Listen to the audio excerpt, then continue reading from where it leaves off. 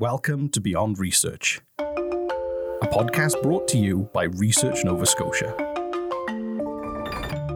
More than 50,000 Canadians suffer a stroke each year. Of those who survive, more than half will require ongoing assistance with daily activities due to cognitive deficits. Stroke rates and disability rates are expected to increase dramatically over the next 15 years due to our aging population. This is Dr. Anne-Sophie Champeau, an associate professor of psychology at Acadia University. Today you will hear how her research team is working to develop more effective cognitive rehabilitation interventions to ultimately contribute to improvements in patient recovery, independence, and quality of life. Thanks for joining us today, Anne-Sophie. Thank you for the invitation. You recently received funding for the Acadia University Center for Neuroscience and Cognitive Health, which is very exciting. Congratulations on that. Thank you. I'm curious if you could tell us a little bit about what neuroscience is and what attracted you to this line of research, because obviously it's a very niche field, and I'm curious how you got into neuroscience research. So simply put, neuroscience is the study of the brain and all of it. So neuroscientists are interested in the different structures composing the brain, different brain regions. Neuroscientists are interested in the role of these brain regions in behavior, in cognition, in emotions. Neuroscientists might, for example, study what happens in the brain when someone is learning a new language. I'm particularly interested not just in what's happening in the brain when someone is learning a new skill or learning a new ability, but how can the brain relearn some of those skills and some of those abilities when they're lost following a stroke. So I've been particularly interested in the past decade or so in a neurological condition that's quite common after stroke, which is called spatial neglect. And why did you choose stroke rehabilitation as a specialty? I got interested in stroke rehabilitation really just at the very end of my PhD in clinical psychology, really during my internship. And I noticed really clear gaps in clinical practice at that point, particularly in terms of how we assess and how we treat disorders affecting attention and spatial attention more specifically.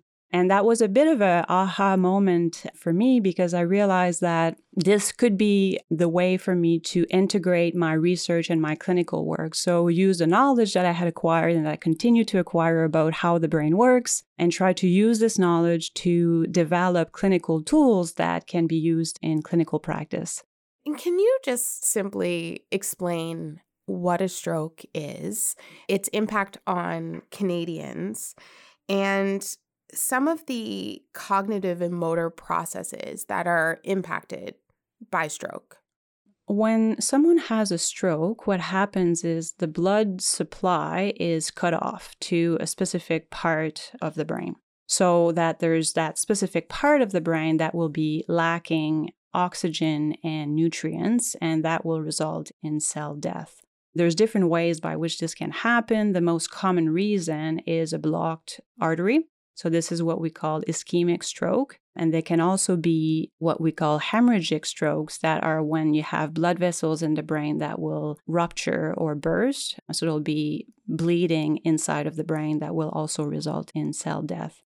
So when this happens, there's a range of cognitive abilities or thinking abilities that can be affected. That will depend on where the stroke happened in the brain and the role of that brain region. I would say the most common cognitive functions affected by stroke are attention, particularly spatial attention, so how people can pay attention to what's going on in their environment.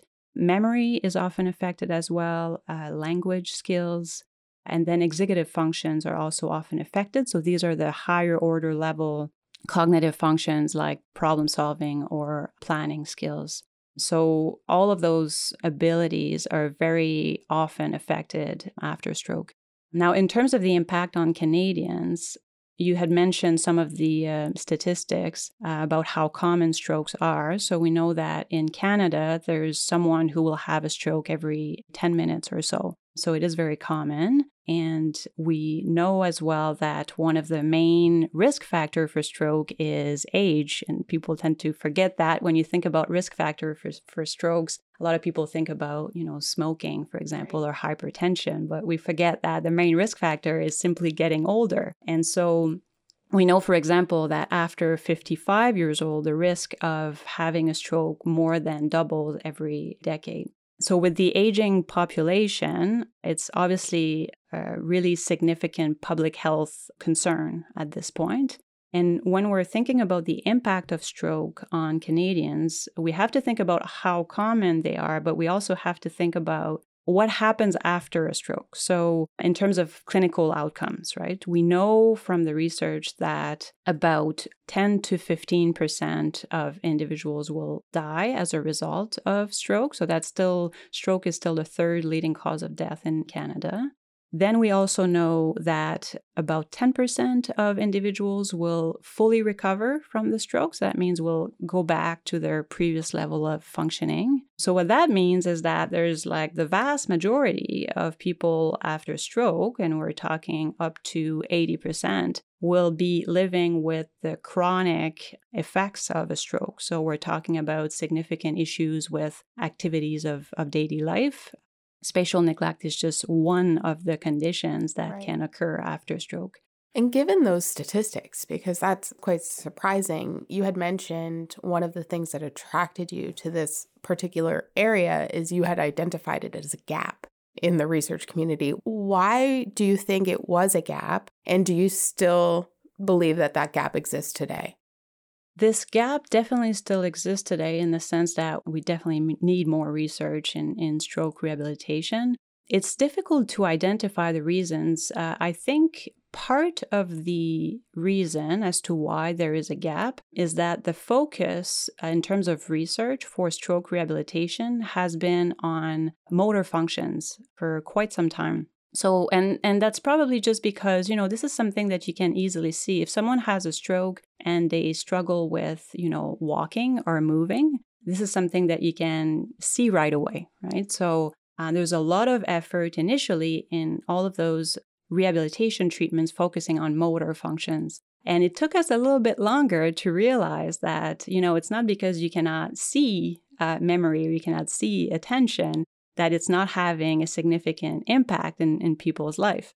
And in fact, what we know from the research is that people are better at adapting to motor problems than they are at compensating and adapting for cognitive problems. So I think what explains this gap is partly this delay in just starting to be interested in cognitive functions after stroke and realizing that those deficits are real. It's not because they cannot be seen as easily as an issue with walking that they're not important. And so I think it explains the gap. It's just that we started more recently to look at this. So we have to catch up now.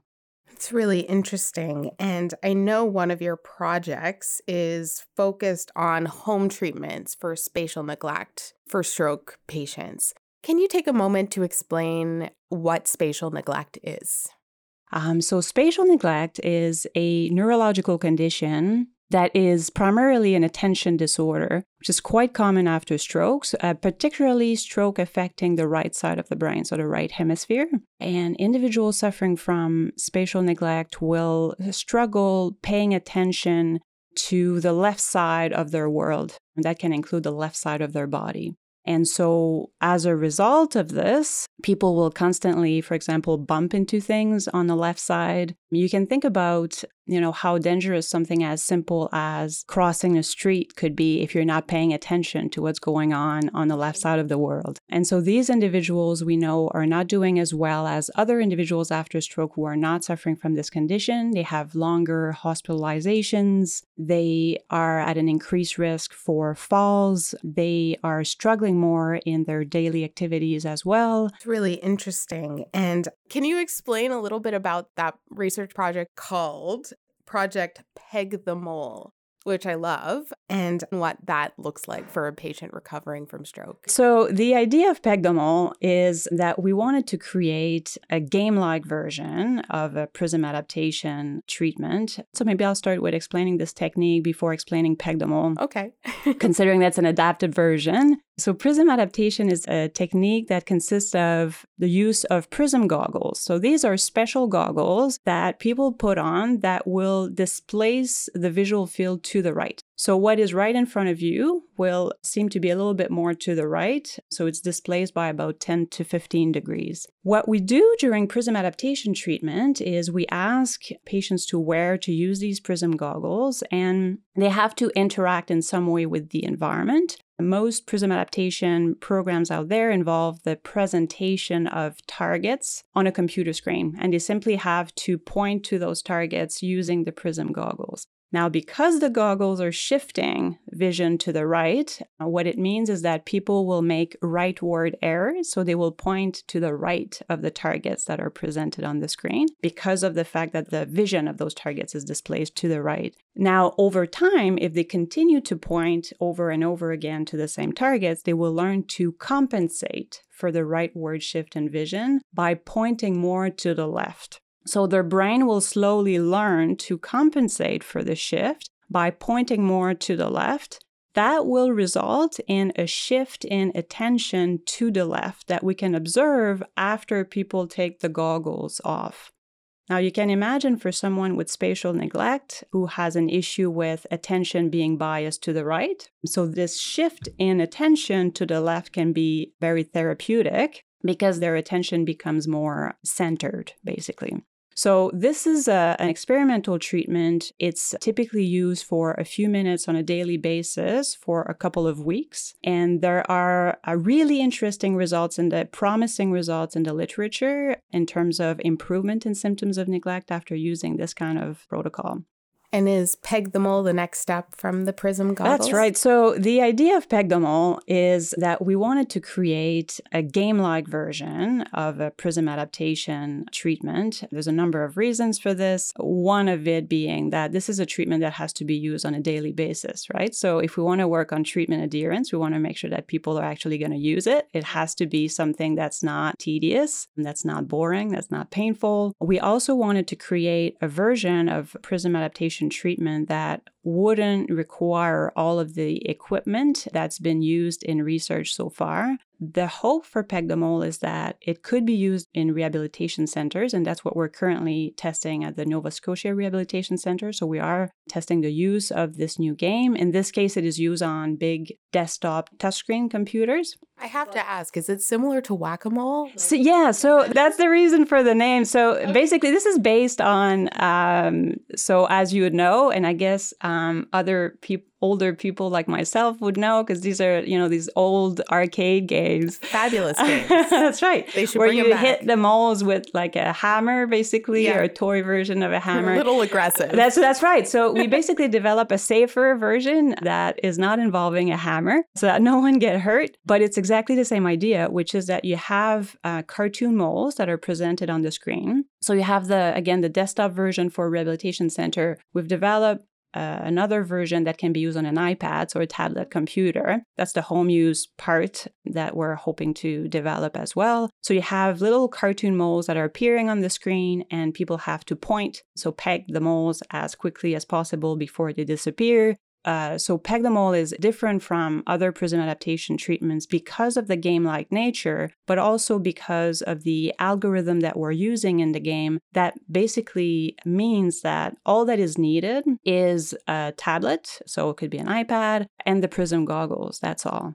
So we're basically decreasing the need in terms of additional equipment so that ultimately people could have access to that treatment after being discharged from the hospital, because that's a major issue with spatial neglect. It tends to be a chronic condition, and there's a lack of resources once people are discharged from the hospital. So that's what we wanted to work on. Very interesting. So much like you're evaluating the effectiveness of the PRISM treatment, you're also looking at the Pegdomol treatment. That's right. We've compared and we started with healthy individuals. That's the great thing about PRISM adaptation. It's easy to study because this leftward shift in attention is seen actually in healthy individuals as well. So if you were to use Pegdamol with the PRISM goggles, you could see that right after your attention would be shifted to the left. So we were able to compare the effectiveness of Pegdamol with a more standard PRISM adaptation treatment in healthy individuals, and we could see that it was just as effective, meaning that it's shifting attention to the left to the same extent as the experimental treatments that are not as fun and require more equipment. Do these treatments have any potential implications, or could they be implemented in our long-term care facilities across the province? Absolutely. And that was one of the goals with Pegdamol. So when we were working on porting this game so that it can be used on different systems, including iPads and tablets, the goal was that it could facilitate the use of that program in different facilities, including long-term care facilities. So this is definitely something that we had in mind when we worked on developing the game. It's very cool. And in theory, like given the results you've had so far, could you just hand that over at any point to the province or the healthcare system to implement on a wide scale, or is it way too early for that? We're not too far from that because we know from the research that PRISM adaptation, the more typical PRISM adaptation protocol, we know that it works for a large number of individuals after stroke living with spatial neglect. Where the work needs to be done is to figure out all of the optimal parameters so that it's as effective as possible. So we are not that far from using this clinically. And in fact, the research that we are conducting right now at the Nova Scotia Rehabilitation Center, the goal would be for occupational therapists to actually continue to use that treatment, if obviously assuming that we get the positive results that we think that we're going to get. The clinicians will have been trained to use the technique with patients. So the idea would be that it would continue to be used there, and then that we could basically expand to other rehabilitation settings from there. If we want to improve the health of Nova Scotians, one thing that we particularly need to do is to increase the collaboration between researchers and clinicians. Because often what happens is that you have researchers working on all sorts of cool equipment and tools and techniques and games, that's right, that do not end up being used clinically because they're basically just staying there being studied for research purposes. And that's part of what we want with this center. We want to engage clinicians in our research projects so that the tools that we're developing and what we're learning about how the brain works in health and in disease can ultimately be used clinically. Well, it sounds like that collaboration could result in some really amazing outcomes around quality of life for these individuals post-stroke across Nova Scotia, which is really exciting. Yeah, that's the ultimate goal. That's fantastic. Well, thank you so much for taking the time to chat with us today. We really appreciate it. Thank you very much. You have been listening to Dr. Anne-Sophie Champeau, an associate professor of psychology at Acadia University.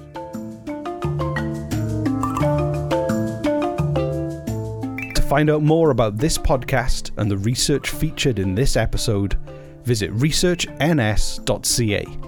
I'm Rhys Waters, and we will see you next time.